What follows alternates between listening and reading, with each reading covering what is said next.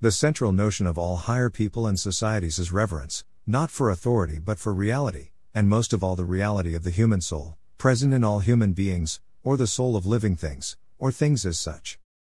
The essential flaw with Christianity, as it has been handed down to us, is that dictate love thy neighbor as thyself breeds over familiarity, and with it, abuse, hatred and disgust. The aristocrat of the spirit is characterized perhaps most of all by his replacing love of the familiar with love of and respect for and faith in the mystery of others, or by combining both.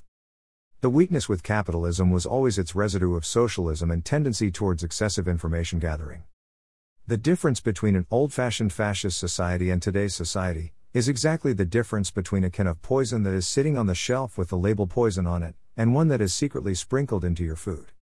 The left today are exactly like people who become extremely, even murderously, indignant over safety labels, rather than the actual poison.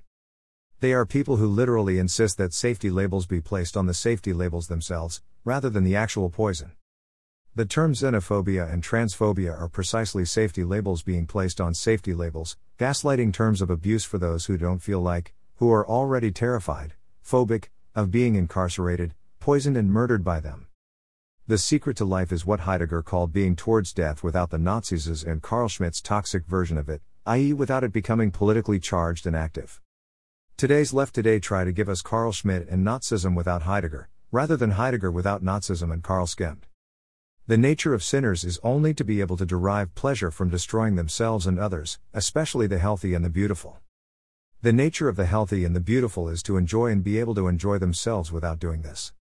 The greatest sinners and most sick of all destroy others and themselves without even being honest enough to call it that, but calling it medicine and care.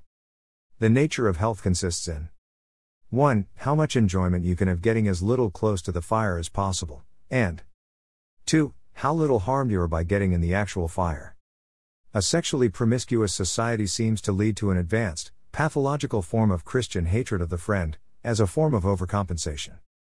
The taboo against extramarital sex and contraception in the Bible was quite possibly intended to maintain a less intense, but stable, more mild and moderate fraternity generally within a society for longer.